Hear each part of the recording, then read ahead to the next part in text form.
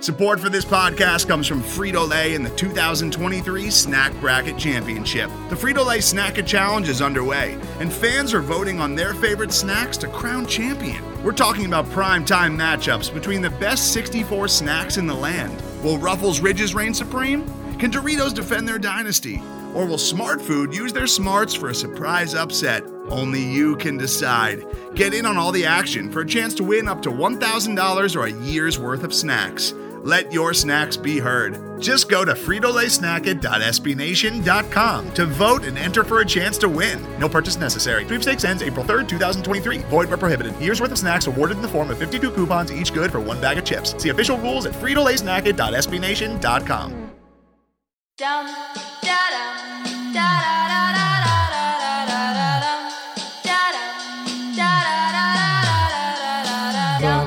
Boom, boom. This is gonna feel real good, alright? Most dope. Everybody please put a thumb in the air. 1, 2, 3, 4. Some crazy ass kids gonna knock up on your door, so let 'em in, let 'em in, let 'em in. 1, 2, 3, 4. Some crazy ass kids gonna knock up on your door, so let 'em in, let 'em in, let 'em in. Hey, everybody, like a million bucks. Well, that's good. Welcome to Broad Street Hockey Radio. That's right, BSH Radio. My name is Bill Matz. I'm your director of fun and games for the evening. We made it, fam. We made it through 2020. It is 2021, and guess what? The season is upon us. It's only a few days away. Depending on when you're listening, it's a day or two away. Maybe you're listening late, in which case, what the fuck are you doing? The season already started. You're listening to a season preview. Hurry it up here. All right. So, we got a lot to get into. The Flyers begin Wednesday. They open up against Pittsburgh. Of course, they finally open up at home and not like in Arizona at 10:30 on a fucking Tuesday. So guess what? There are no fans in the stands. We will be able to watch on the television, however, and let's just get right into it now. Let's lead it off with the fly by herself, Kelly Hinkle. I would just like to respectfully request that Gary Bettman not speak anymore. That's all. What did he do now? So he put out this ridiculous statement, which was, to paraphrase, "Aren't you guys lucky and thankful that the owners have decided to give you hockey, even though it's really hard on them financially?" Yeah, well. Thanks, guys. I mean, you're the best, really. Appreciate you, Comcast. Aren't Thanks. we all just so lucky for everything our corporate overlords do for us? Truly. If not for the super rich, what would we have? Fucking nothing, I guess. You know? All valid questions, in my opinion. I just, imagine, forget, I can't wait to hear, what happens 2 weeks in when it turns into the NBA and we're canceling games every other night. That'll be fun. Well, they've already had a handful of practices canceled. Yeah, sure. Over the weekend, it was a big kind of clusterfuck. There was a whole bunch of stuff going on. The Penguins had their practices canceled, and they're coming here on Wednesday. So the Stars had 6 positive tests. The Stars actually have a problem. The Penguins, Yeah. It looks like there might have been just a contact tracing thing because they were back out there the very next day. Okay. So it looks like I haven't followed up on it. Yeah, it seems like that was maybe a contact tracing thing. Because I think they had their scrimmage last night, same as the Flyers. So I guess it's okay. But yeah, Kelly, I have to agree that I think what it boils down to is, obviously Bettman is just trying to make him and his owners look good. But the thing that he's not accounting for here is okay, yes, probably a lot of owners are going to lose money this year. That said, they would lose even more money if they lost the season because of how much money they would lose in the long term. And this actually goes back to one of the big problems with the way business is done these days, where everything is all about short term. There's no concept of long term gain. It's all about how are we going to get the stock price up a little bit higher and all that other bullshit. Yes, the owners are probably going to lose money this year. If the owners said, screw it, we're not having this season, the amount of hockey fans would drop. The TV deal that they get next would be less. So it still makes financial sense for them to have this season. It's not like they're doing this out of the kindness of their heart. Yeah, money loss is fake. Yeah. Sorry, I was just going to say, it's fucking fake. Yeah, like in 04-05, they didn't have to pay salaries, and that was good for them. But then, when they came back, they were no longer on ESPN, they were on the fucking Outdoor Life Network. That was that was a tangible loss. And guess what? Hockey never recovered. It's now a niche sport. We make a living doing this show because no one else gives a fuck. Congratulations, hockey. You're back. Thank you. So actually, you brought it all the way around. Thanks, billionaires. Yeah. Because of you, we have a podcast. You know what? Way to go, Gary. Keep up the good work. From theathletic.com, Charlie O'Connor. So last night, I attended my first hockey game since last March. And gotta say, it was pretty weird. Not gonna lie. It's just a very weird vibe in there. It's cool. Like, it's cool to be back watching hockey. I'm certainly not complaining, but like, it is really odd, like, covering a game, because we're the media people. We're down in like the 100 level. Like, I sat in, I think, section 114. I had like a table that was my own separate table that was socially distanced from all the other writers, and That's neat. they're pumping in crowd noise, and there's no one there, and you got Jim Jackson, like, you know, just a section away from you with plexiglass in front of him. Like, it's a really wild experience being at a game now, and like, it's what has to be done. And I'm certainly not saying that like it shouldn't be done, but it really won't. It really won't feel like hockey is truly back until you've got the fans in the arena. And last night for me, like, that really hit home. Was there food? There was not food. Oh my God.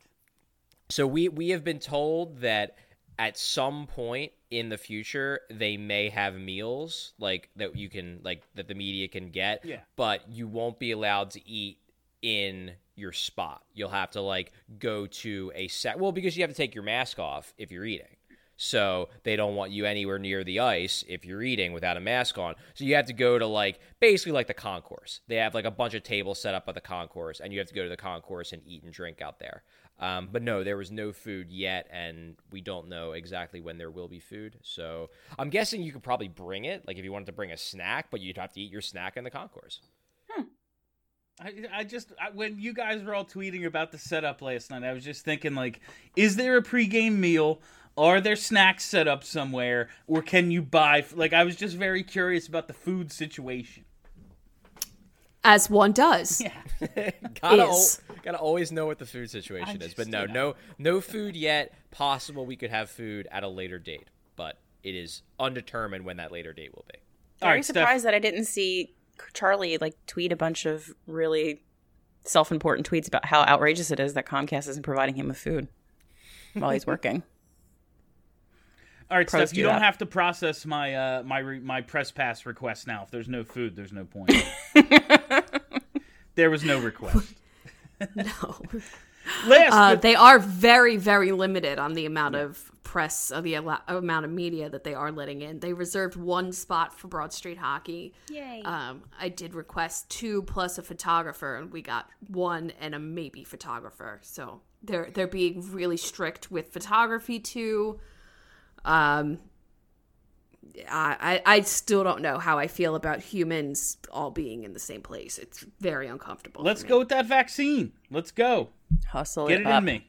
Pump me up. Pump me full of whatever. All right, and that was, last but certainly not least, that was Stephalicious D. Steph Driver. Anything else, Steph?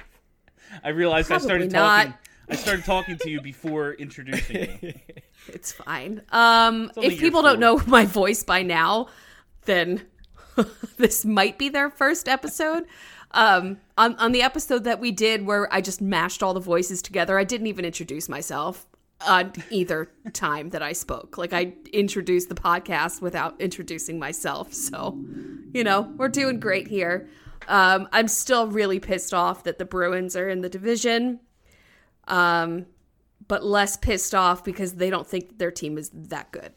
Yeah, we're going to get into some division stuff a little later in the show, but this is our big season preview episode. We always try to pump out one of these long episodes. Of course, we've been doing like 90-minute episodes all off season just because we bullshit so much.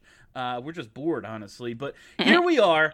It's a couple of days before the season starts, and the way I wanted to lay this out basically was we're going to go offense, defense, goalies, special teams, divisions. So it's just going to be a whole thing of a Flyers preview here, and we're going to start it off with this offense. Everyone's pretty damn excited about it. They played a scrimmage last night. There was a bunch of goals scored. Some guys we were looking to really step up seem to have. So let's get right into it, and we're going to lead it off with the players on the first line of forwards. That is Oscar Lindblom, Sean Couturier, and Travis Konechny. And I want to lead it off with this one little question here, because something I just thought of last night. Do not install Flash while I'm in the middle of something. Remind me later. Thank you. So the question I just thought of watching last night.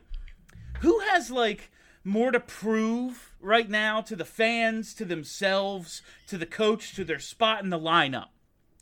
Oscar Lindblom post-cancer or Travis Konechny post-scoreless playoffs? Definitely Konechny. Yeah, so I read this question, and Oscar Lindblom has nothing to prove to me. Oscar Lindblom has absolutely nothing to prove to me. He just beat cancer and is back to playing hockey at a professional level. He's got nothing to prove. That's all well and good. He has nothing to prove personally, but to remain on line one, he's kind of are you expecting him to pick up where he left off in the middle of December, leading goal scorer on the team? Maybe, but I also don't expect for all of these players, I don't expect all of these lines to be written in Sharpie and the same for the first month of the season. I don't think that we're going to see that, just for various reasons, but Giroux and Couturier together is just too good, and I don't think that it's necessarily a huge demotion to go to the Hayes line. Konechny not scoring in the playoffs, yeah, that sucked, but not many other players did either. So, yeah, they've got some stuff to prove, but these are not two guys that I'm looking at as giant question marks on the team. I do think Konechny has something to prove, though, at least to fans. That's kind of where I'm going with it. Personally, I'm not concerned about Travis Konechny at all, but I do think there's an element. There's a subsection of the fan base that is still, for whatever reason, 4 months later, still very annoyed with Travis Konechny, or at least annoyed enough to be okay with trading him, which to me is bizarre, but that's been a thing on Twitter since the end of the playoffs. So I think in terms of the fans, it's obviously Konechny. Konechny obviously has more to prove. He needs to prove to them that this regular season wasn't a fluke, that the playoffs aren't a sign of things to come, and all that other bullshit. Lindblom probably does have more to prove just in general because we don't know how he's going to be after he survived cancer. We just don't know. I mean, and it's certainly if Oscar Lindblom isn't as good as he was before the cancer diagnosis, no one's going to blame him. I don't think anybody's going to be mad, but it's fair to say that the guy had his body ravaged by treatments for multiple months and had a part of a rib removed, and it's possible that he might not be as good as he was before. I hope not. I hope he's even better.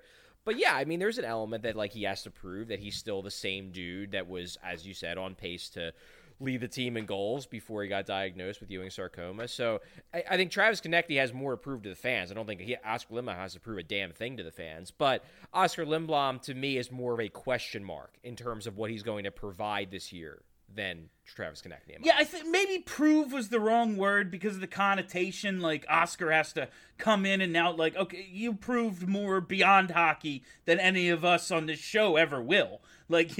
Fuck what you do with hockey. You survived cancer. Congrats, bro. You're good. Kelly and I both did almost die. Yeah, that's true. Yeah. We don't have to prove anything either. Fuck you guys. Wait a minute. I think I prove something every day by living, and that's that doctors don't know shit. That's fair. Considering your lifestyle, that's very fair. That's the kind of thing you should say mid-pandemic. Oh, for sure. To be fair to Lindblom, his evolution into a top line player last year, that in itself was a surprise. TK is supposed to be on one of the top two lines. But it was Lindblom is a smart player, a good play driver, it knows where to be, and just started cashing in like crazy and scoring goals last year to the point where it was all of a sudden, yeah, we can put you up on that top line because you're playing both ways excellently. So, like, there is some sort of, like, built-in regression I'm expecting with Lindblom, simply because I didn't expect him to be as good as he was pre-Ewing sarcoma last year, right? I mean, to be fair, did we expect Konechny to be as good as he was last year? I mean, because I think it's fine to expect some regression there too. I definitely expected him to be that good. Yeah, really? like, Leading TK, scorer on the team? Yeah. TK's supposed to be a 65-plus point player in my head. Fair. Right? If you had asked me at the beginning of last season, I would not have predicted that Konechny would be the leading scorer on the team. I think there was always a feeling that Konechny was going to break out at some point. It was just a matter of when, and it happened to be last year, which was awesome. You know, he almost was point per game. With Lindblom, obviously, the pedigree just isn't the same. You know, he's a fifth-round pick. You know, he'd never really been a power play weapon. He'd always kind of been a middle sixer, not a top sixer. So, yeah, there was a leap that he seemed to be taking. That said, you know, if you looked at his underlying numbers even before last season, they were always fantastic. Sure. So this was a guy who, you know, if you looked at his points per 60, he was a top 6 caliber player. If you looked at his impact on expected goals and on Corsi, he was a top line player. So he was the kind of guy where, you know, it wasn't a shock that he broke out. Maybe it was a mild surprise that, given first line usage, he just kept racking up the numbers. Because there are some guys who, you know, they can put up great, you know, efficiency numbers in, like, further down the lineup. But you put them on the first line, you put them on the top pair, and they just can't hang. The numbers stagnate. Fine. Yeah. Yeah, that's fine. Like, some guys are, you know, middle of the lineup. They're not top of the lineup guys. And Oscar Lindblom, for those first 2 months, looked like he was establishing himself as a top of the lineup guy, and obviously it'd be super cool if he can get back to that. Yeah, and it was a thing with Lindblom. I remember he was always in the right place, creating a ton of chances, and they just wouldn't go in.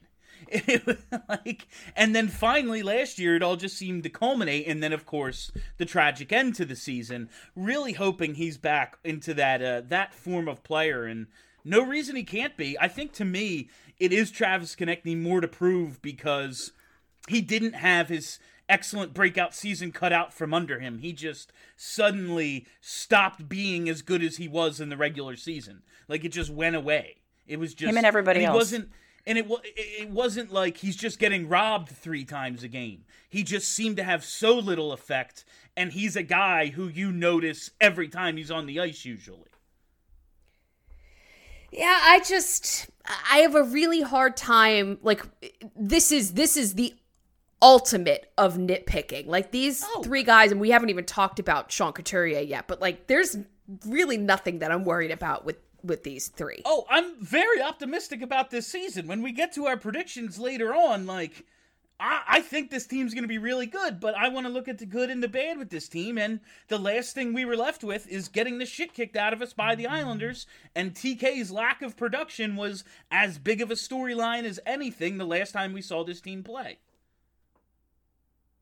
Yeah. Moving on to Sean Couturier, Selke Trophy winning Sean Couturier, excuse me. Thank you. He's a guy who we've, you know, waited for a while to break out, and he has over the last few seasons, and it finally culminated in that Selke Trophy that we've been waiting for him. And now it's, Sean Couturier. He's the 1C. Like, I don't look at whatever line Giroux is on now as the first line. Whatever Couturier's line is, I don't care if he's out there with NAK and Raffle, that's the first line. Is he, do you think, because as of this moment, and like Steph said, this could change before the game on Wednesday, right now he's away from Claude Giroux. Do you think he's a 30-goal, 70-point guy without Giroux? And obviously, it's a 56-game season, prorate the numbers for whatever that pace is, but is that who he is right now without Claude Giroux, do you think? Honestly, yes. I'm more concerned about Claude Giroux without Sean Couturier than I am Sean Couturier without Claude Giroux. Like, I think the two are better together, but I think Couturier at this point boosts Giroux more than Giroux boosts Couturier. Like, Couturier is one of those, I just assume whoever's going to be with Couturier is going to get this boost because Couturier just makes everybody better. The doctor. And Giroux is good without Couturier, but with Couturier, he's freaking awesome. And that's kind of something I think we're going to get into in a few minutes, is that, if you can find a way to get really good Giroux, but have him not be on the line with Couturier, that means that someone else is on the line with Couturier in that place, in this case, Oscar Lindblom, and then maybe you can get really good Giroux and then also really good Lindblom, and suddenly you've got an even deeper team. So I don't worry about Couturier at all. Maybe I will say one thing is that I don't think he's had like a fantastic camp. So it wouldn't shock me if maybe he gets off to a slightly slower start than we're used to. But in the long term, I'm not concerned about him. I expect the numbers to be there at the end of the year because I think he's a great player. So don't you just think it's I was just going to ask Charlie if he thinks it's just that a guy like Couturier at this point, like, doesn't need really to prove anything in training camp. Like, he's the 1C. Like, he doesn't need to go hard in training camp, so maybe he's just not going hard. Very possible. It's a slightly different camp, I think, because everybody, I think, is trying to get as into shape as as quickly as possible because there's so little time. And I just haven't seen – I've seen flashes, but I haven't seen Couturier dominate to the degree I've seen him dominate at other camps. And it's very possible the first game of the year Couturier scores 3 points. Like, you never really know. But in watching him, I don't think he was great in camp. And as I put in the outline – they were probably the worst of the top 4 lines in the scrimmage last night, which Alain Vigneault even kind of pointed out. Like, he basically said they were okay, but I'm not worried about them because they were awesome last year, which is the exact right way to look at it. This was a great line last year. They'll figure it out. I'm just saying that, like, if Couturier gets off to a slightly slow start, I wouldn't be shocked. Don't forget, he's got a kid who was just born, less than a year ago. I have a feeling that, like, his offseason... less than 6 months ago. Yeah, that his offseason maybe wasn't spent as, focused on working out and preparing for the season as other off seasons when he didn't have a kid under the age of 1 at home. Oh, no. Is he going to take the baby hit like Drew did? You have a baby, then the production goes down. Dad superpowers. Dad powers. Okay. Hopefully. All right. Them being like the worst of the 4 lines last night, all that does is make me excited about the other lines. Exactly. Yeah, right. Exactly. Sean Couturier, like, we can talk about what he's going to be in a few years when his contract's up and all that. But, like, as of right now, I am not concerned about what he's going to give me on game day most nights, Like, he kind of makes this thing go on offense.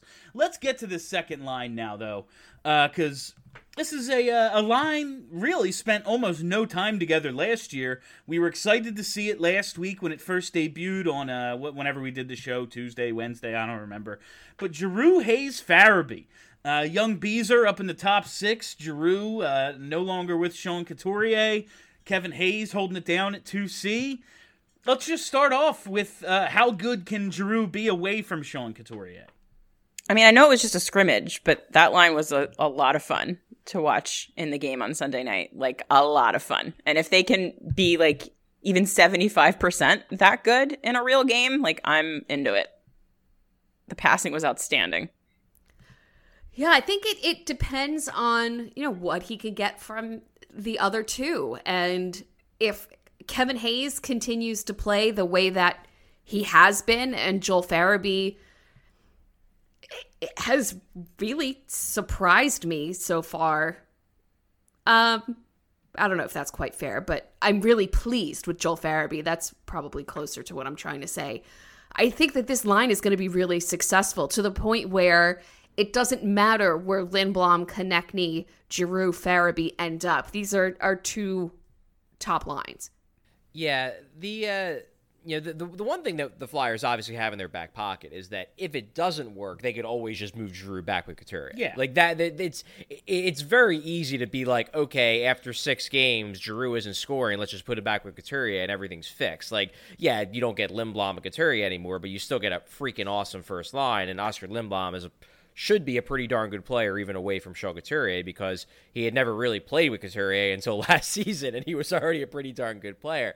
One thing that was fascinating to me, and I noticed this when I was looking up stuff for my article last night after the game, Giroux spent a fair amount of time with Hayes last year. Farabee spent a fair amount of time with Hayes last year. This line never really played with each other last year, like this group of three. They only spent, I think, in total about 4 minutes, which, what's that, like 6 or 7 shifts over the course of the year? Like, but that's the entire season? 4 minutes? The entire wow. season. Yeah, like this is nothing. Legitimately a brand new line. So you're kind of hoping that maybe it just clicks for them. Sometimes lines, they have more chemistry than you think they might. And the way they were passing, especially in that first period, was really exciting to me, because to be passing that well, after just a week of camp, after just maybe 3 or 4 days together as a unit, it's exciting. It's exciting because it makes you think maybe these guys just happen to have that gift of being on the same wavelength as a group. And maybe that's something that can carry over into the season. I hope it is. Steph, you said you've been maybe not surprised, but you've been pleased with what we've seen out of Farabee and just his placement in the top 6, like with Claude Giroux, with Kevin Hayes. That's a big deal for a kid his second year in the league who, decent rookie season, but I don't think anyone watched his rookie year and went like, oh yeah, 40 goals next year, Well, especially when he didn't make the team out of camp last year. They brought him all the way to Europe just to cut him and then make him sign autographs. Someone's got to do it. That was I spent so much time last night looking for the sad Joel Farabee picture where he's wearing his glasses and signing autographs right after he had been cut, and I couldn't find it. So anybody listening, if you have it, just send it to me, please. Do we expect Farabee to be able to stick in this top 6 role where it provides so much depth, having him there and being able to bump both JVR and Voracek down to the third line, and we'll get to that line in a minute, but just the distribution of talent, if Farabee's able to stick in this role, whether it's on this line or with Couturier or wherever, oh my God, it's exciting. Do we think he can play a full season at around this level of play? Did he spend a fair bit of time in the top 6 last season? Yeah. He did. I just don't know if he actually deserved it. If that makes sense. Fair. He was there and he showed flashes, but you kind of got the sense that he was there because they were trying to, help him. They were trying to put him with good line mates, and it was like, okay, well, maybe he's not a second line caliber player yet, but we put him with second line caliber players, and that line will be a second line caliber line. To me, Joel Farabee is one of the more interesting players in the team for me to watch, because he's one of those guys where if he takes a big step forward, things get really exciting. He, to me, has real breakout potential, and I'm not saying it's going to happen, because sometimes it does, sometimes it doesn't. But if it does, suddenly this forward core looks really good. And I think it's legitimately possible that he could. He got bigger, right? Yeah, he's up to 186. He did look a little quicker, especially in the scrimmage. I thought the scrimmage last night was the best he's looked in camp, which is good because it means he's trending upwards. He was winning more races to pucks than he did last year. I felt like he was, a little bit more comfortable in traffic last night than I remember last year. So I could see Farabee having a breakout. And if he has a breakout, as I said, the boost that provides to the forward core, it gives you another top 6 forward. And this team already has a lot of top 6 forwards.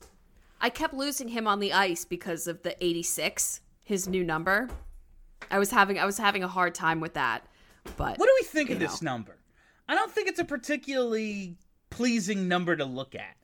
Oh, I like it. I like it. But I for like reasons higher numbers. I just 86 doesn't do it for me. It makes me laugh. I kind of like the fact that it's Jack Hughes' number, and he's taking because there were rumblings around the draft that basically Farabee was a little annoyed that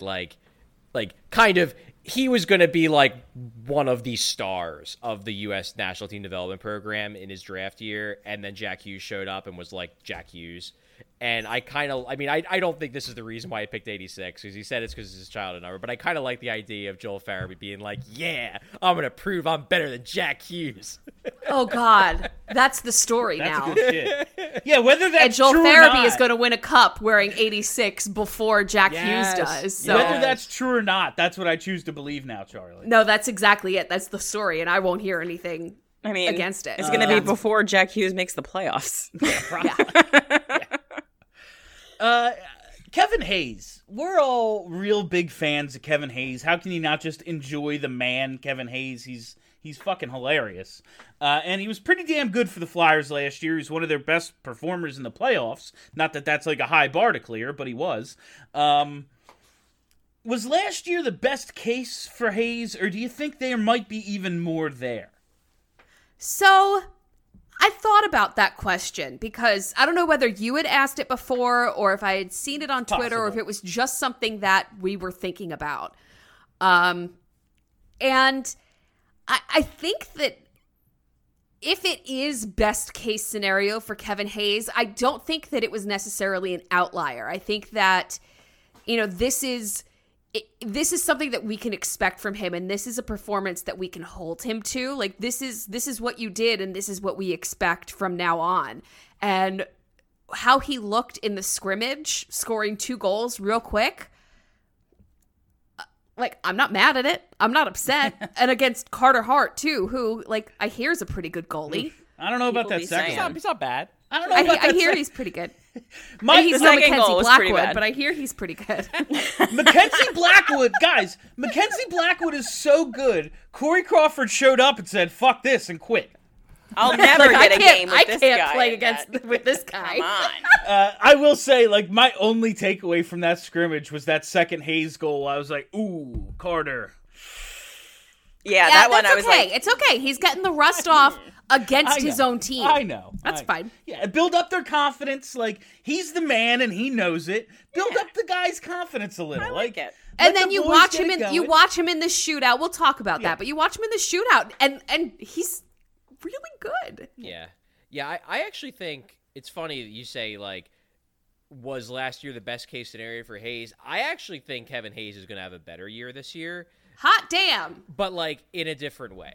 I think part of the reason why the perception of Kevin Hayes' season last year was that it was so good. Game-winning because goals. he was just insanely clutch, and I don't think he's going to be as clutch. But I think by the numbers, he's going to have a better year this year than he did last year in terms of overall impact. He's just not going to be, only scoring goals and Flyers wins. Weren't they undefeated, or maybe it was 17-0-2 or something? It was ridiculous. It was some asinine number that was nuts. I looked it up several times, and every time I was like, "That's not no."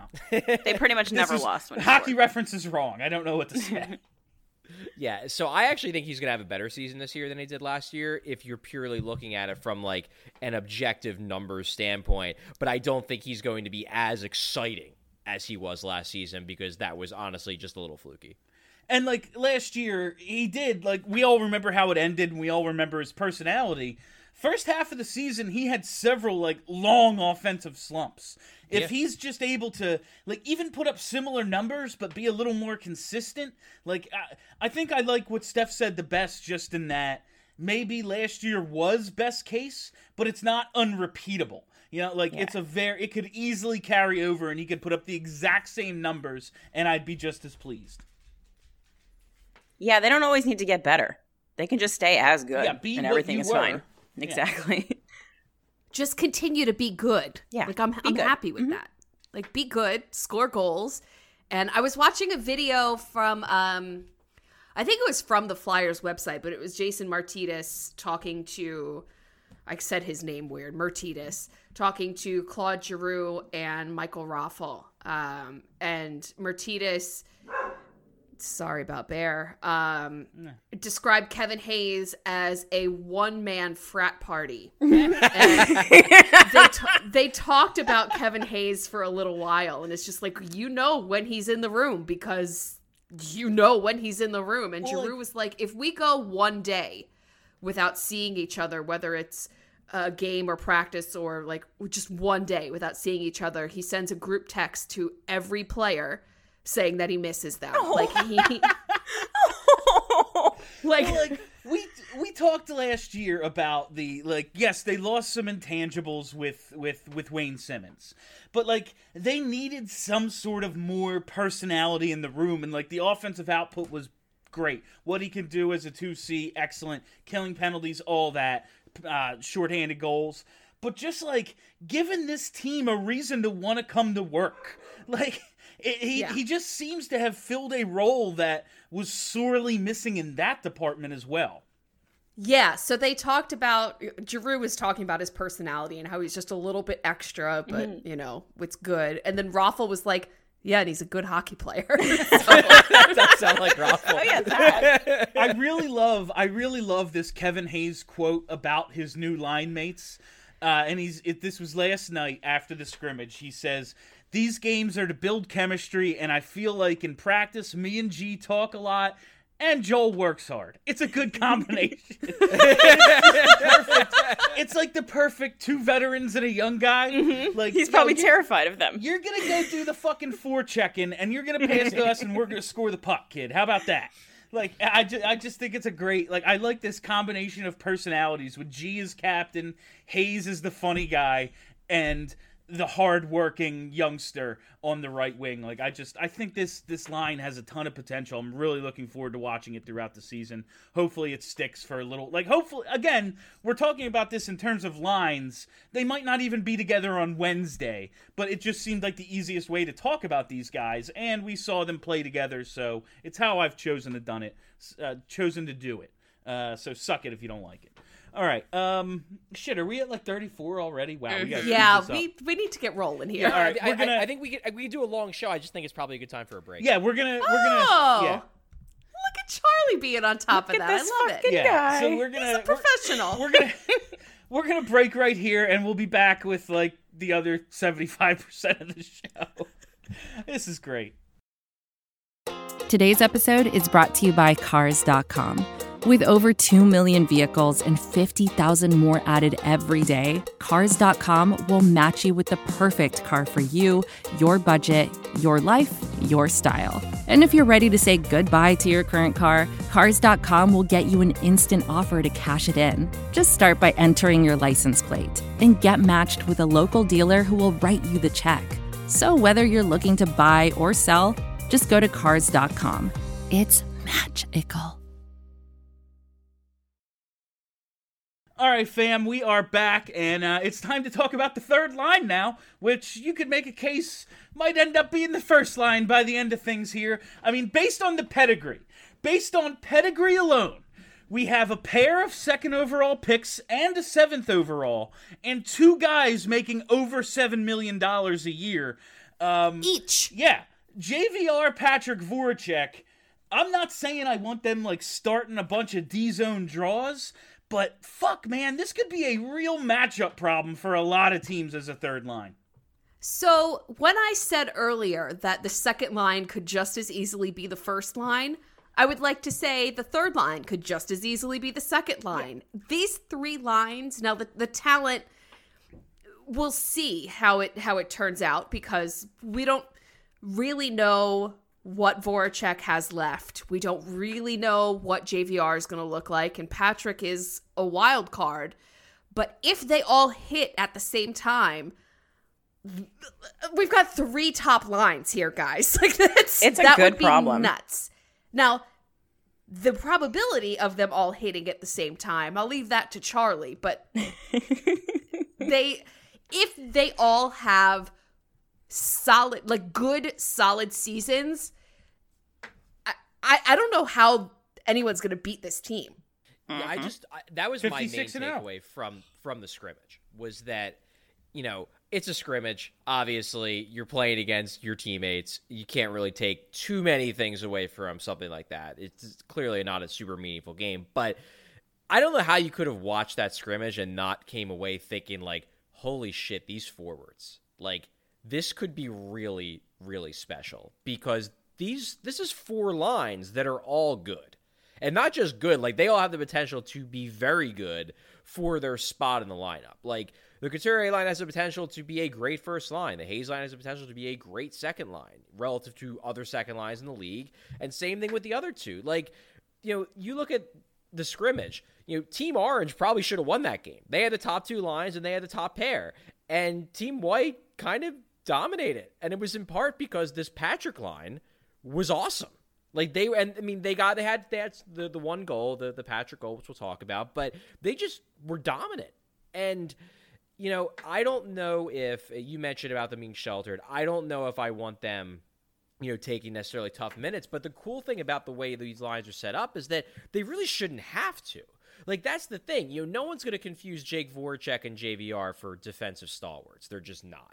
And Nolan Patrick, he mentioned after the game last night that, he obviously places a lot of emphasis on two-way play and whatnot, but he's still only in his third season in the NHL. Like, he's not going to be a Sean Couturier level, defensive presence down the middle. That said, you could easily set up this line where they're facing off against fourth lines, because like the Lawton, Raffle, NAK trio, which we'll get to in a few minutes, they can face off against second and third lines. Like, they can take those minutes, which means you can have Nolan Patrick, James Van Riemsdyk, and Jake Voracek out there against like nobodies if you coach it right. Nice. That's a really, really cool thought.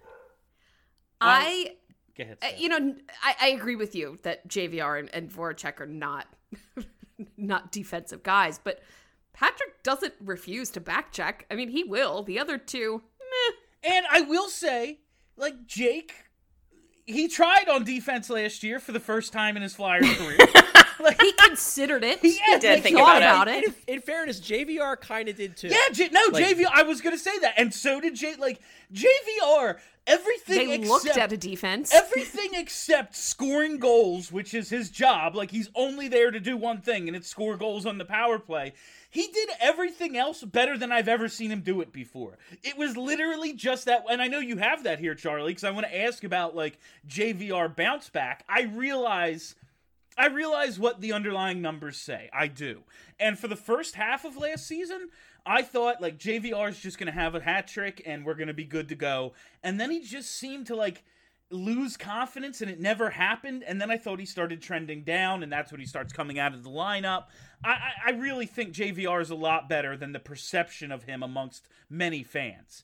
But he does just need to score more goals this year, right? I mean, the team needs to put him in a position to do so also. And last year they weren't. If Nolan Patrick is healthy, this is putting him in the exact position I want to put him in. Third line, power play. Like, that's what I want him to do. That's what I wanted to do when they signed him. Exactly. And that's the thing, as I put in the outline, as I'm going to go into, like, by the numbers, his year was very good. He was, by everything except the power play, where he wasn't very good in. But he was the Flyers' best play driving forward by expected goals. He was the fourth best by shot differential by Corsi, behind only like Giroux, Couturier, and Konechny, like the team's three best forwards. Players, yeah. He averaged 2.25 points per 60 at 5-on-5, which is basically first-line level. It's honestly more like mid-tier first-line level, which is a hell of a weapon to have on your third line. The big things that were problem with him last year, obviously the power play, he had real problems finishing, and he was really, really, really streaky. Like, that was one thing I found when I really broke down a season, is that I think part of the reason why people remember it so poorly is JVR had this trick where he started out the season on this crazy cold streak. Then he scored a bunch of points in a short period of time. But no one was excited about that. They were just like, oh, well, it took freaking long. Because it got him back basically even. Like, okay, yeah, that got him back to even. Yeah. Exactly. And then he goes on another cold streak, and everybody gets annoyed with him. And then has another, like, he would always follow up a cold streak with a hot streak. So it never felt like he was actually getting ahead of the game. It was just he was making up for how invisible he looked to people the month prior in, like, a 1.5 week burst. And I just wish he would be able to spread that out a little bit more. That would be really nice. A streaky goal scorer, that's wild. Yeah, right? Streaky goal scorer. Can't believe it. His name isn't Alex Ovechkin. Wild. I just said, like, you're putting him now in position to be the guy we want him to be, because they should have a productive third line. What are your expectations for Nolan Patrick? Because I don't want to get ahead of myself, but he scored a goal, so now I think he's a franchise center again. I mean, he looked good in the scrimmage, so it's hard not to think that he's going to look good in real hockey games too. I'm sure that there will be at some point, I think, like Steph said last week, that maybe towards the back half of the season, he starts to struggle a little bit just because he hasn't played a full season of hockey in a really long time. But he looked... I mean, as somebody who, like, noted Nolan Patrick hater Kelly Hinkle, I thought he looked quite good. So I was happy to see it. I know you're a noted Nolan Patrick hater, Kelly, but I have to run this by you because I thought of it while you guys were talking about the third and fourth lines and how they could be utilized. Oh. What if we just call the Lawton, Raffle, and NAK line the third line, and this is a scoring fourth line? Huh? No. Huh? How about we just don't call them numbers? Let's just not do numbers. Yeah, let's have a $15 million fourth line. Well, Does it matter if it works? I mean, Not I even don't a give a little shit. bit. It's not no, my it money. does matter Exactly. because, like, you need other players.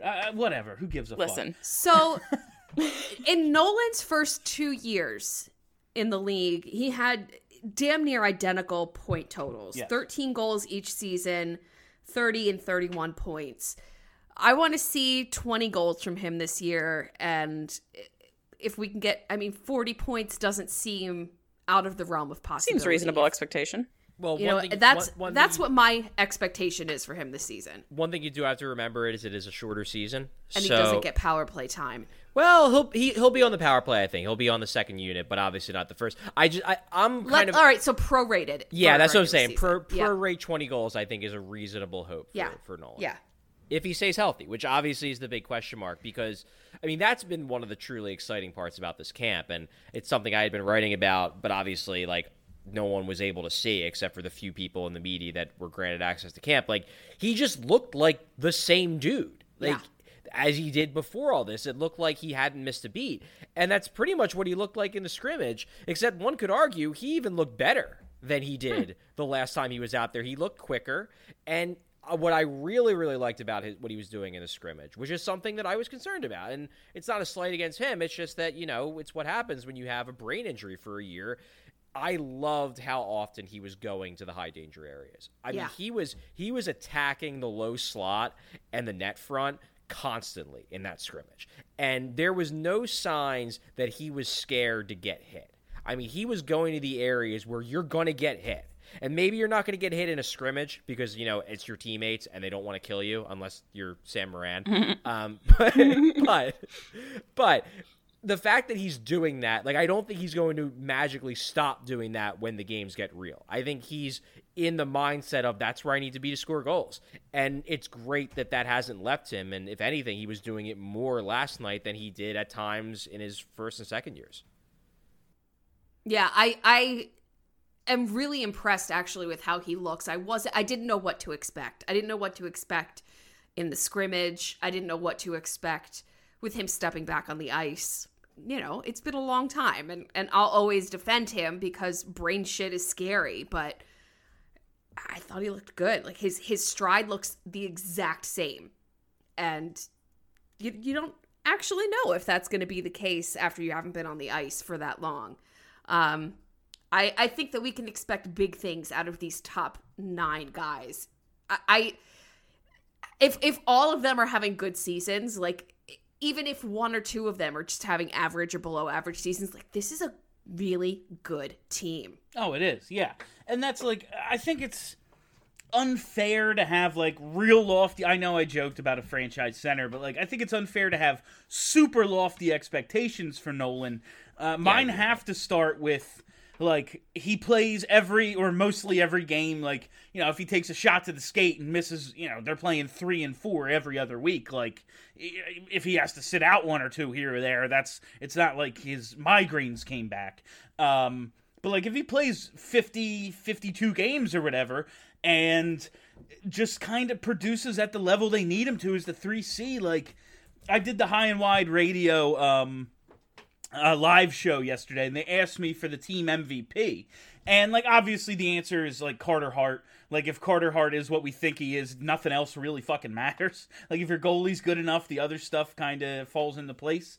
But just what Nolan Patrick might be able to provide, I'm not saying he's going to lead the team in points or goals or anything, but the idea that he could be a damn good third-line center, thinking that, like, it's a role we've been trying to fill for several seasons now, it could kind of be the thing that makes everything else go, and that's real exciting to think that maybe not a player we'd given up on, but a guy who you had to lower your expectations for him at some point could turn it around and become a key cog in a good playoff team. Yeah, I mean, this kind of goes back to what I was saying about Joel Farabee, where Nolan Patrick is another one of those guys where he's almost like a pivot point for how good this Flyers team can be. Like, if Nolan Patrick gets hurt and can't play, or if Nolan Patrick is just does exactly what he did his first 2 seasons and is fine, then I don't think the Flyers are going to be bad.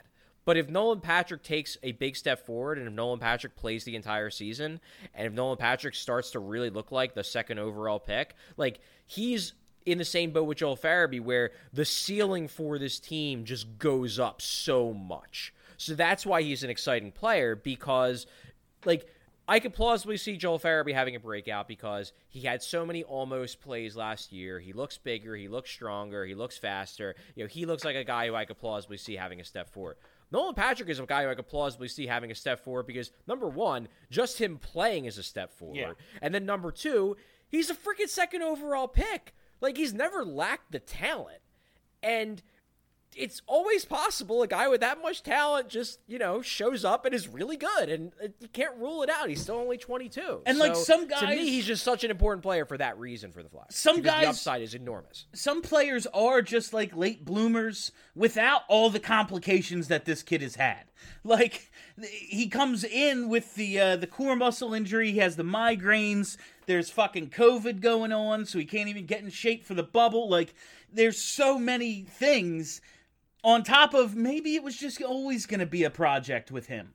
And not a project, like he was good when he stepped. It's not like he didn't belong when he stepped on the ice at 19. It was just like he's not a star right away. Maybe he was always just going to take a little longer, and this is it. This is the breakout.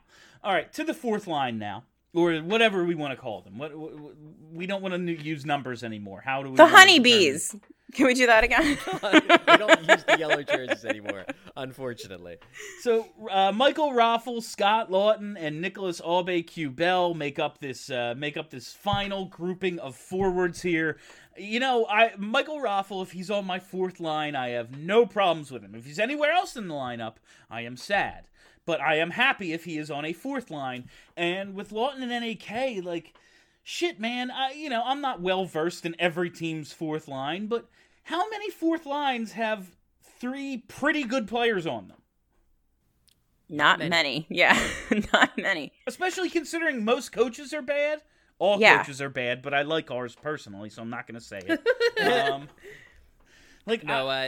This is actually something interesting because it was a question for my mailbag that Brad from BSH asked that I ended up answering in my mailbag, and his question was, is it fair to say the Flyers have a case to be considered to be the deepest forward core in the league? Not the best, but the deepest. So the way I looked at it was, I was like, okay, well, when we say deep, what do we mean? And we pretty much, in my mind, mean, if you're looking at the bottom of the lineup, are those guys still really good? So what I looked at was the value by Don Luszczyszyn's GSVA model that he uses at The Athletic, the value of the 3 lowest rated forwards in a team's lineup.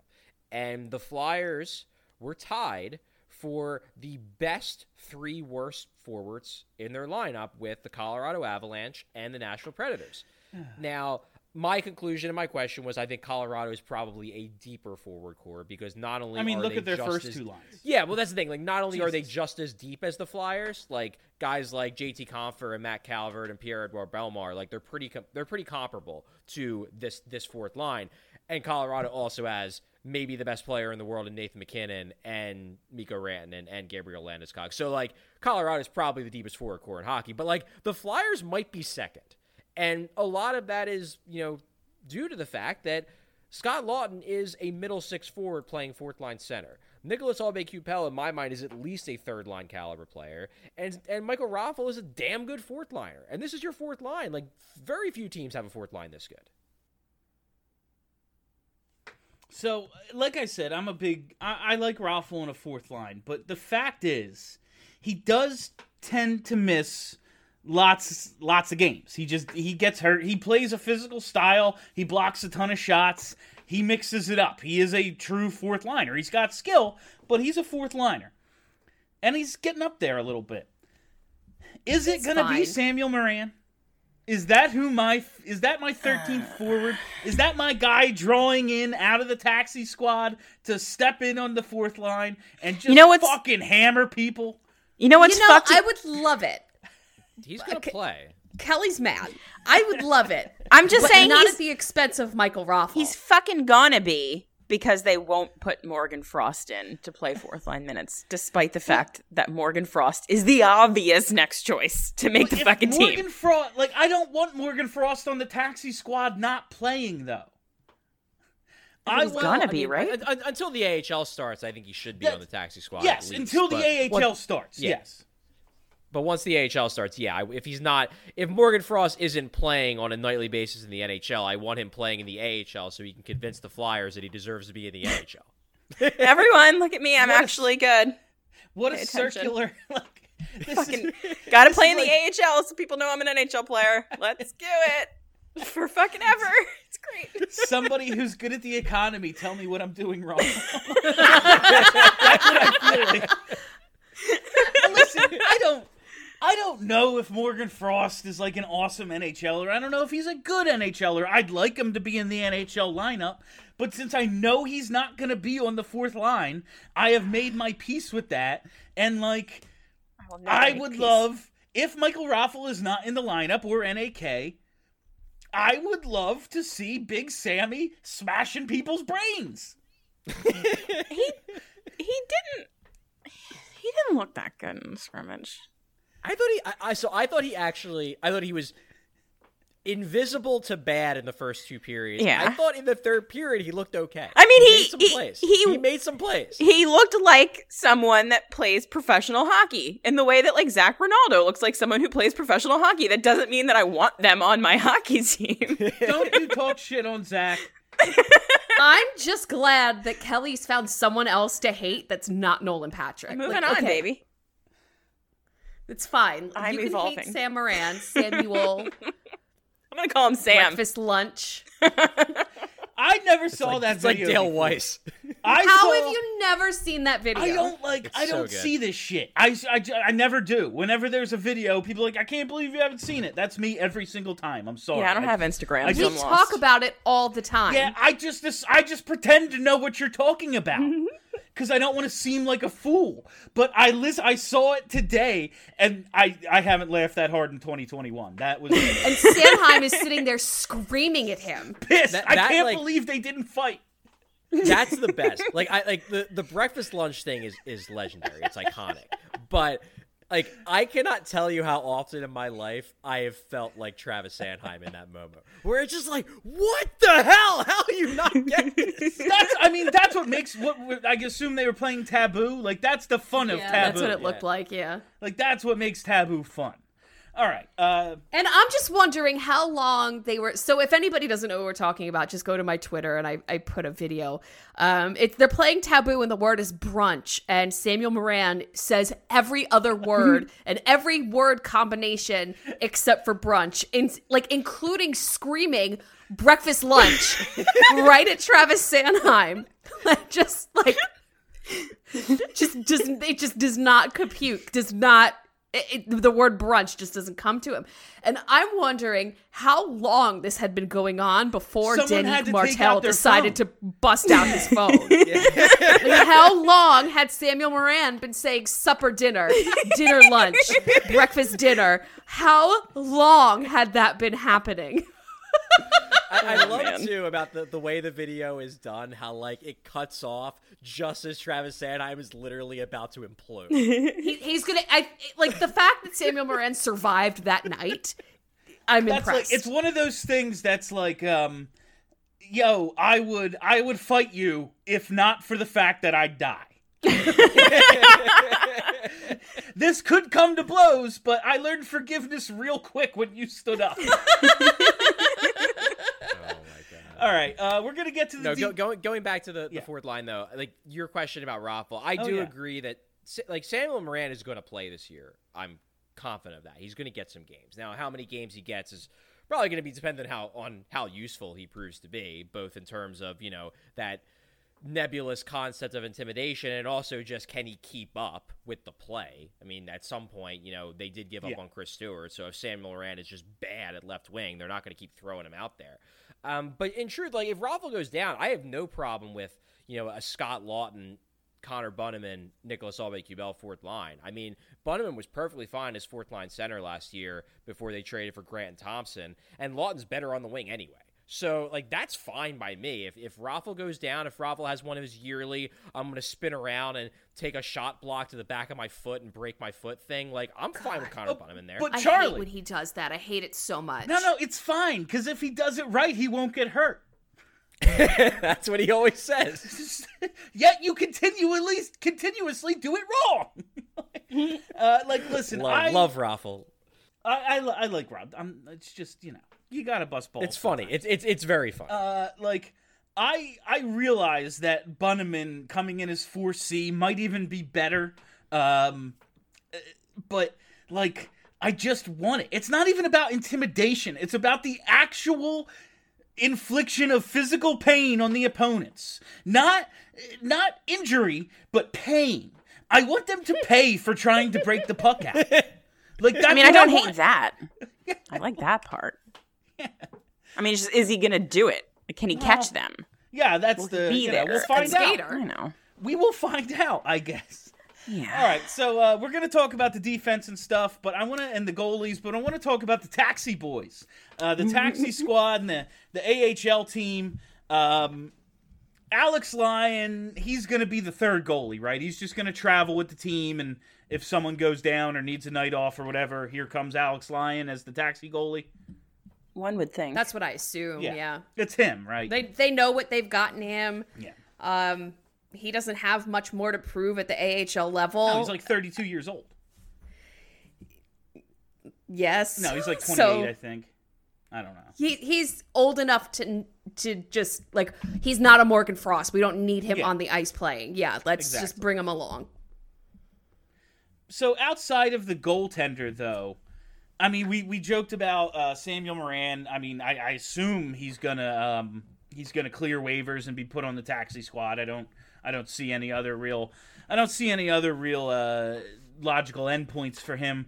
Who else do we think are gonna join the Taxi Boys? I'm a big dumb, and I didn't realize that the Taxi Boys had to clear waivers. I didn't until today either. Yeah. Yeah, they do. I mean, if you're waiver exempt, you don't have to. Right, So there are some guys, like, for example, Connor Bunneman, Carson Turinsky, Lena Sandin, Morgan Frost, Igor Zamula. These are guys that can just be assigned to the taxi squad because they're still waiver exempt. Mm-hmm. But yeah, Samuel Moran has to clear waivers. That's why he was waived today. Andy Andrioff, same thing.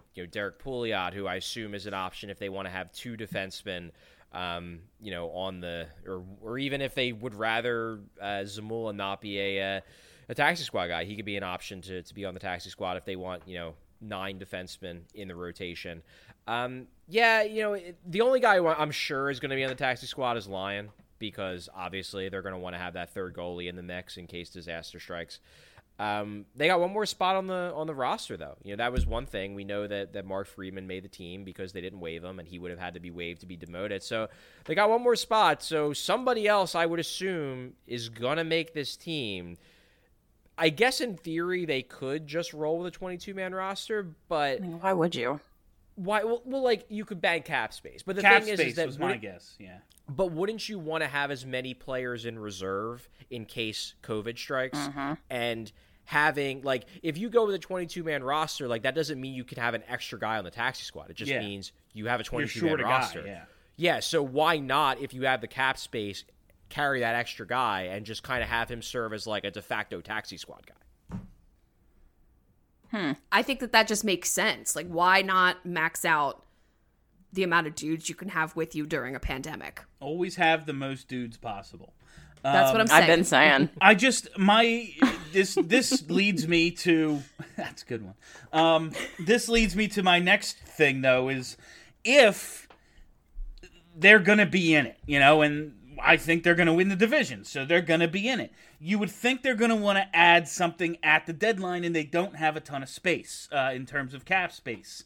maybe it is just a long game play. It could be a risk that doesn't pay off, but with the taxi squad traveling with the team, I guess is it worth it to, if you think like, okay, we could be shopping for Nate Thompson and Derek Grant, or we could be shopping a level up, I think it's maybe worth the risk. I don't know. That's a lot. There's a lot of ifs, like what ifs going on there that I don't know about. And I'm really nervous about this year's trade deadline just because no one's going to trade.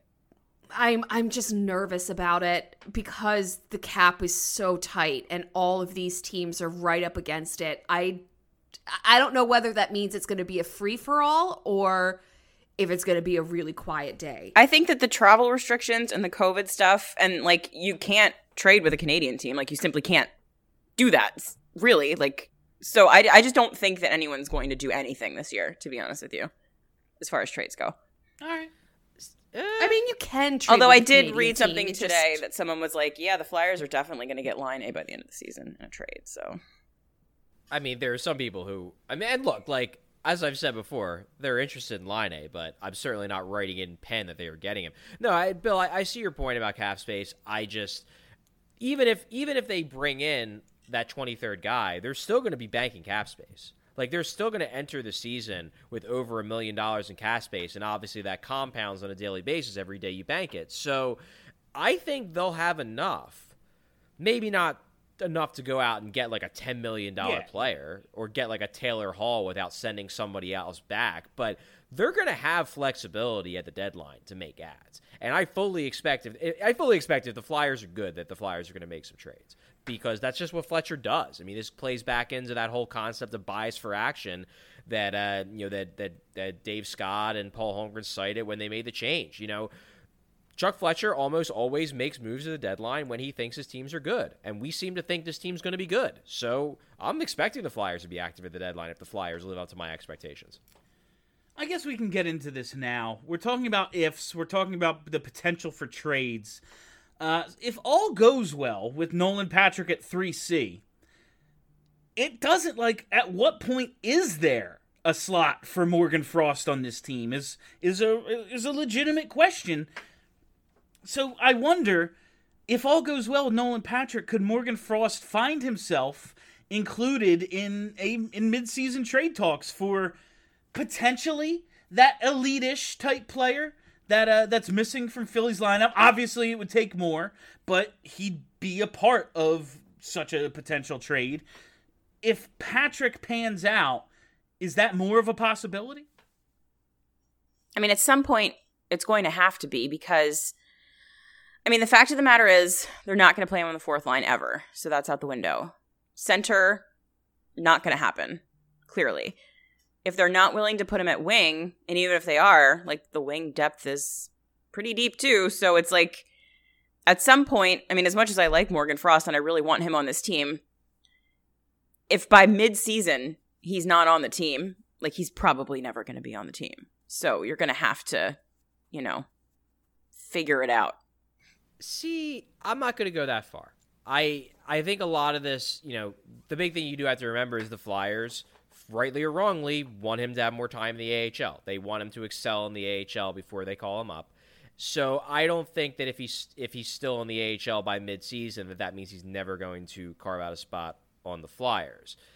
That said, Bill, yeah, I could see, you know, Morgan Frost being part of a trade package if the Flyers, you know, decide they want to take a big swing on a guy. Yeah, I don't think it's out of the realm of possibility if Nolan Patrick, you know, proves that he's, you know, at least can play at an above average level, even if he doesn't, you know, prove that he's this like next, you know, first line caliber center that we're still all hoping he can be. Yeah, I could see Morgan Frost being involved in a trade. If Nolan Patrick is what we hope he's going to be and is over this migraine disorder, Morgan Frost does become an expendable player. That said, I do think the Flyers are open to the idea of playing him at wing. You know, they've been rotating him at wing more. I would say he's played some wing in camp, right? Yeah. I think did in the scrimmage, right? And like, yeah, well, they're never going to come out and say this, but I think what it boiled down to was they were using him at center exclusively at the start of camp because they didn't know what the deal was with Patrick. And once Patrick made it clear that, like, I think I'm ready, then it became, okay, well, we can look at a depth chart there's nowhere Frost is going to play at center, so let's start getting him some time at wing, because if he's going to play on this team, it's either going to be as an injury replacement at center or it's going to be at wing. So I don't think they're necessarily opposed to the idea of him being a wing, and there could be some wing spots that open up. Like, if the Flyers go into the expansion draft and find a way for Seattle to take, James Van Riemsdyk, suddenly there is a wing spot in the top 9 opened up. And maybe that becomes Morgan Frost's spot next season. So I'm not saying that, this is closing the door on Morgan Frost as a Flyer. I do agree, though, Bill, that, if Patrick is locked in as the 3C or one of the 3 centers, it does make Frost more expendable than it did when we were very uncertain about Nolan Patrick. All right. Just one more question, and this is kind of related but not. Say this team wins the East. They're deep. They've got Carter Hart steps up. He really is that guy. The defense plays to its maximum level. All that. And say they run into Colorado, who is deep with stars. Do the Flyers have enough? Is depth without a true, fucking superstar enough to win the Stanley Cup? I mean, it would be extremely tough against the Avalanche. That's the kind of thing where it becomes, one team is very obviously better. It's not a question. So it becomes a situation where things need to fall the Flyers' way, which happens a lot in hockey, so I don't think it's out of the realm. And I do think that they could hang with the Avalanche in a 7-game series. But it would be an extremely tough win for them if the Avs are in the final with them. Okay, let's get to the defense. You know how I feel about the Avalanche, and it's not strongly. That's don't wild. Love them. I don't love them like everybody else loves them. I acknowledge their talent, but you got to look at the Flyers and how talented they are. And I don't think that it's fair to say that they don't have a superstar when you've got Sean Couturier that just won the Selke Trophy. He's not Nathan McKinnon, though. Yeah, I mean... Well, has Nathan McKinnon won a Selke Trophy? No, but he's arguably the best player in the entire sport. Has he won a Stanley Cup? Has Connor McDavid won a Stanley Cup? No. Fair. None of these things have happened. I think that he can kiss my ass. So there you go. They haven't, we're gonna say having good players is bad. But that fucking argument's nonsense. Because lots of really great players have. Look, Bill, I agree. Sidney that Crosby argument's should nonsense. have 5. But if you're going to say that you can only win Stanley Cups if you have an elite player, you have to reconcile with the fact that a lot of teams that have elite players don't win Stanley Cups. Yes, you need to be deep as well, and that's why you need a lot. You need a lot of things, including luck and a goaltender, and I guess those two things are the same. Weird. We've got a superstar one of those, too. Maybe. And that was part of, we're going to get into later some other time. Kelly has to run soon, so I want to get into the defense real fast before Kelly has to go. Because I think Kelly has to go now. Yeah, I know. It's 9:23. We have 2 minutes. 2 minutes. I read Charlie's 10 observations from the scrimmage, and the forward stuff was exciting. You had a nice note on Hart settling into the game. But other than Provorov's toughness coming back from yet another shot to the foot, there was no mention of the defenders. Is that concerning? Because we really thought at one point the defense would be the strength of this team. Years back when we had all these prospects, it doesn't look like it's panning out that way. I don't have a great answer for this because our good friend Micah has noted that the defense is the weak point of the Flyers lineup. And I just don't have a good response because Provorov is so good. Sanheim, really good. Myers should be really good. And then Justin Braun is fine. And Robert Haig is bad. And Shane Gostisbehere, we'll see. Might be either good or bad. It's going to be one or the other. But the good players that we have are really good. I'm torn on the defense. I'm glad that you brought that up because it is one of the things that I am struggling to wrap my brain around because pretty much everybody that runs a model in this sport is pretty much the Flyers have really good forwards and Carter Hart's probably good, but that defense? And I look at them and I'm like, are they really so bad that they're dragging down the incredibly deep and talented forward core that we just spent an hour and a half talking about that is going to make the Flyers like a middle of the pack team? It seems so odd to me. Like, I don't get it.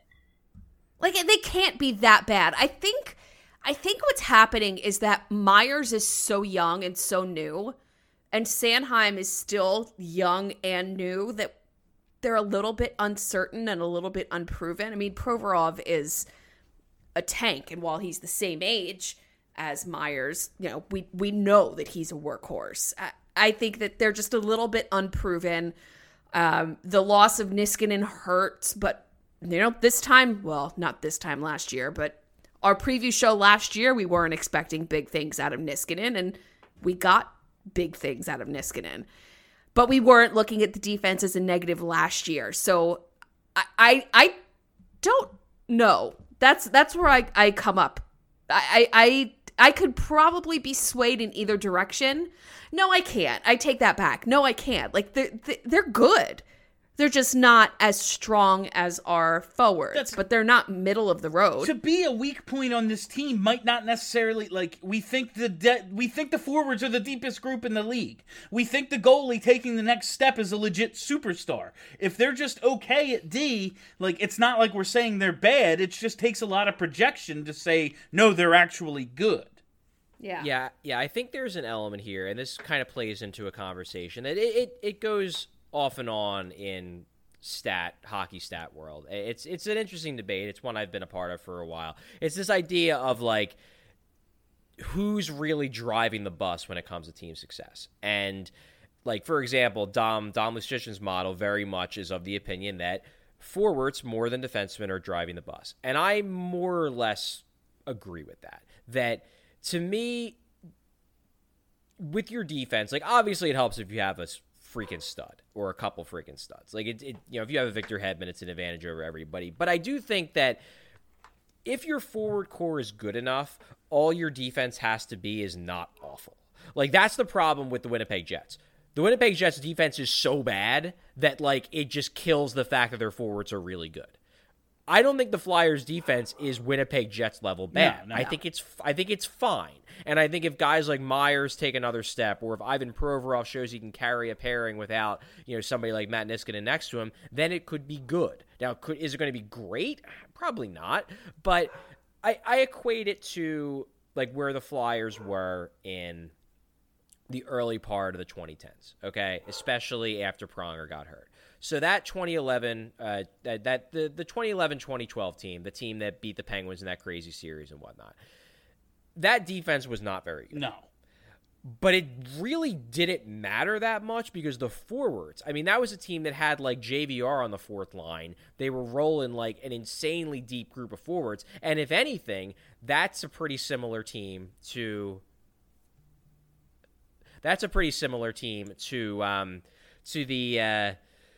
this team. You know, you have a team that's basically built around being able to come at you in waves from a forward standpoint. And yeah, you know, that team didn't fall apart until the defense really collapsed when they lost Carl, when they tried, you know, throwing Bruno Gervais out there and guys who were just god-awful and Luke Shen and whatnot. So I think this defense is good enough. Is it great? Probably not great. Could be good. And I think another wild card here with regards to the defense is that I think if the Flyers are really good this year and they're looking like a potential contender, I believe that Chuck Fletcher is going to go out and he's going to get another defenseman. Like, I do believe that Fletcher will be aggressive. If the Flyers are looking like one of the 5 or 6 best team in the league and their primary weakness is we could use one more legitimately good top 4 defenseman to solidify that top 4 along with Provorov, Sanheim, and Myers, I think he goes out there and he uses a first-round pick and gets one. That would be awesome. So that's part of the reason why I'm not terribly concerned about it. I think this defense is good enough in the short term, and I think Fletcher realizes that he might need to be aggressive and improve it in the long term, and I think he will do it. So in the Down Goes Brown column, you're on your site, that Athletic thing, Charlie.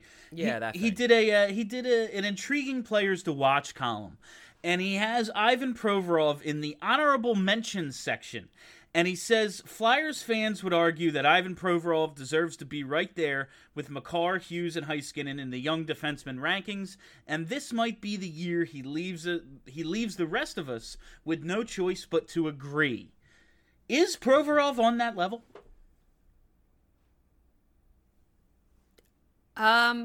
Yes. I would say no. I just think that they're different types of defensemen. Yeah, they're different styles, and some might argue that Provorov maybe plays a more cerebral, complete game, but, like, those guys are on the cusp of legit superstardom, and I think Provorov is good and will turn into a number one defenseman who is on a cup-winning team.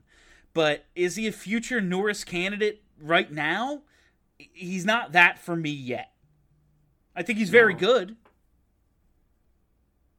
Yeah, the thing with Provorov that kind of puts him a tier down from these guys for me is just I don't think Provorov is an elite offensive defenseman. Like, and we've seen him put up numbers. Yeah, but when I say offensive defenseman, Yeah. I don't mean like a Gostisbehere or a Carlson, but I mean like I don't think he has elite offensive instincts, and I think you see that on the power play. Like, yes, he had all those power play goals, but a lot of that was just seeing eye wrist shots, and he does have a very good wrist shot. But I don't look at him as a guy who, you know, is this incredibly creative passer and is super dynamic and everything like the way that Makar and Hughes are. I think he's very good defensively. And I think that that's, you know, one of the reasons why he's going to be a great number one for the Flyers for years to come. And he's going to get his points, to be sure. But those guys have the ability to be dynamic with the puck in a way that I don't think Provorov has, and I don't know if he ever will gain. Maybe he will, but, you know, it's getting to the point where he's closing in on being something of a finished product. And I just don't think he has the high-end offensive skill that those guys, particularly Makar and Hughes, have. So yeah, I agree with that. I don't have much more to add because I agree. So Shane Gostisbehere, do we have any indication what the hell's up with him? No. I mean, I've been pushing on it, but nothing. You know, obviously there's some people that, you know, wonder if it's an injury. Some people wonder if maybe it's like a contact tracing thing. My guess is we'll find out tomorrow when they announce the lineups when they announce the final roster. Because obviously if they're going to put Ghost on IR, they're probably going to say what's wrong with him. If they're not going to put him on IR, that implies that he's fine-ish and could be good to go. Now, whether he'll play in game one, if he's cleared from whatever is keeping out of the lineup, I don't know. You know, he was with Provorov those first couple days. Then he was deemed unfit to play. Now Braun's in that spot, but I don't know. I don't get the sense that it's like season ending, but I can't tell you either way, you know, what it is. I just haven't been able to dig it up. Flyers have been pretty mum. All right. So Kelly had to leave us. I'm thinking we do the division stuff on the rest of the league preview tomorrow, and we just wrap up with the goalies here. Works for me. All right. So Carter Hart, we're all expecting big things out of Carter. Obviously, anything can happen, especially with a goddamn goalie. But I think we're all expecting some level of competence from Carter Hart. Behind him, like, how much are you expecting Elliott to play in this 56-game season? Like, there's going to be a lot of back-to-backs, a lot of 3 and 4. There are a lot of back-to-backs. Probably 20 games, maybe a little bit less. Yeah, I'm expecting him to play a fair amount. Just because it's such a compact season. Yeah. Like, I flat out asked Vigneault last week whether they were going to be willing to use Carter Hart more in back-to-backs because of the nature of the schedule, and Vigneault dodged it. You know, he basically, you know, he's a pro. He's very good at answering a question without actually answering the question, and this was one of those examples of him answering the question with just a lot of words that didn't actually commit him to doing anything. And the answer is probably like, we'll see how the fucking first one goes. If we play him back to backs and he pitches a shutout, and this, you know, we'll give him the next one and we'll see how it goes. Yeah. Like, that could be the answer. I mean, this is one of the. I talked about how, you know, Joel Farabee, Nolan Patrick, Carter Hart is the other one. Like, those are the three guys who I view as the pivot points for this season. You know, if one of those guys has a breakout season, the Flyers are in really good shape. If all three of them do, the Flyers are a cup contender. So, like, those are, and by breakout, I mean, like, Carter Hart has a shot at winning the Vezina. Yeah. You know, like, finishes with a 926 save percentage, and because he's already good. It's a matter of how good he's going to be becoming. He's got, like, the second or third best odds last I checked. Yeah, well, I mean, he's up there. A great young goalie. But the point I was making was those three are the three guys who I see as, like, the positive pivot points, where I think their floor is reasonable, but their ceiling is really high, which is why they're very exciting pieces to me. Brian Elliott and the impact of him playing a lot of games is one of the things that does concern me. It worries me. Because I just don't know how good he still is. And if he has to play a lot of games in this schedule, that could make the Flyers' team goaltending a lot worse than it should be, considering the fact that Carter Hart is the number one. And let's face it, if Brian Elliott has to play a lot of games, that means we're going to see Alex Lyon. Yeah. Like, we know this. This is a fact. It's a concern. That's a good point. Like, Elliott, I don't think the numbers were quite fair to Elliott. Like, I think he was better than his numbers showed last season. That said, his numbers still weren't very good. Yeah. And if he does that again, and he's a year older, what's he, 35 now? Like, he's 35, like, he's old. He might be bad. And if he's bad, it's not like he's only going to play 5 games. He's going to get a lot of appearances, and that could be a problem for the Flyers. How do we think this Ustimenko injury affects the organizational depth? Because, like, it's bad because, you know, you have to go further down and, like, say there's catastrophe at goaltender. Suddenly it's like we don't have any. And not like he would be the savior, just saying, like, you're even further down the depth chart at that point. But I think the blessing could be it's a real opportunity for Felix Sandstrom. Not necessarily in the NHL, but just like this is a make or break year for him. He turns 24. If you're listening to this, like when you're listening to this, he's 24. He turns 24 tomorrow. He's in the final year of his ELC. Like, this is it really for Felix Sandstrom to really get a stranglehold on a spot in this organization. No? I guess so. Yeah, I guess. I don't know what happened to Ustimenko, so... He's hurt. I forget exactly. Some sort of ligament, right? Yeah, I forget. Was it a hip or something? But in any case, he's out. He's pretty much out for the season. It's not going to kill his career, but like it definitely puts him out of the mix for this year. I don't think, truthfully, that's that big of a deal. Okay. Because, you know, look, if the Flyers get down to their fourth goalie, they're screwed anyway. Yeah. And I don't think Ustimenko was ready for the NHL. Probably like not.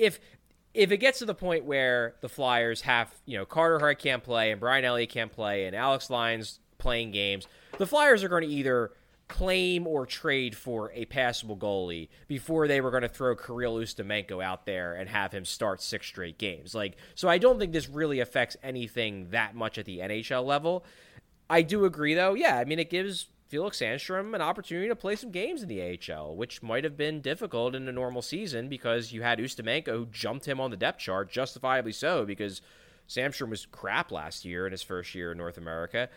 I guess I'm at the point where I just don't care that much about Felix Sandstrom anymore. I know he still has fans, but I don't really view him as part of the future anymore because Carter Hart is Carter Hart and because they have other goalie prospects that I view more highly than him, but... yeah, I guess this is, like, to me, the most important value that Felix Sandstrom is going to play this season is Felix Sandstrom is going to be the guy who they can expose to meet the goalie requirement in the expansion draft. That, to me, is the biggest value that Felix Sandstrom is going to provide this team this season. Now, if he plays in the AHL and has a bounce-back year, great. I'll recalibrate my expectations. But for now, I just don't care that much about him. Right. I'll put it that way. Yeah, that's pretty much how I feel. I'm all in on Carter Hart, and I know that I need to care about the goalie depth, but I don't right now. Well, listen, if Carter Hart turns into the 60, 65 game starter we all fucking want him to be, like, nothing matters. But, you know... not a single thing. Like, literally, nothing in my life matters. Like, that's it. I know. You know? No, listen, I'm there with you. I'm not just talking about hockey. I'm talking about, like, fucking... oh, I'm out of gas. I don't give a shit. Carter Hart's winning the Vezina. Like, I have to pay my electric bill. I don't give a shit. All right. But like the organizational depth, we've all seen what happens to goalies. Like, not even just like they go bad. I'm not expecting that, but like, fuck, man, groins get pulled. It happens. So, you know, but yeah, it doesn't really matter. Sometimes just from sitting on your couch. I've done it. Yeah. Same. All right. Do we have anything else? Should we wrap it up and just do whatever's left tomorrow?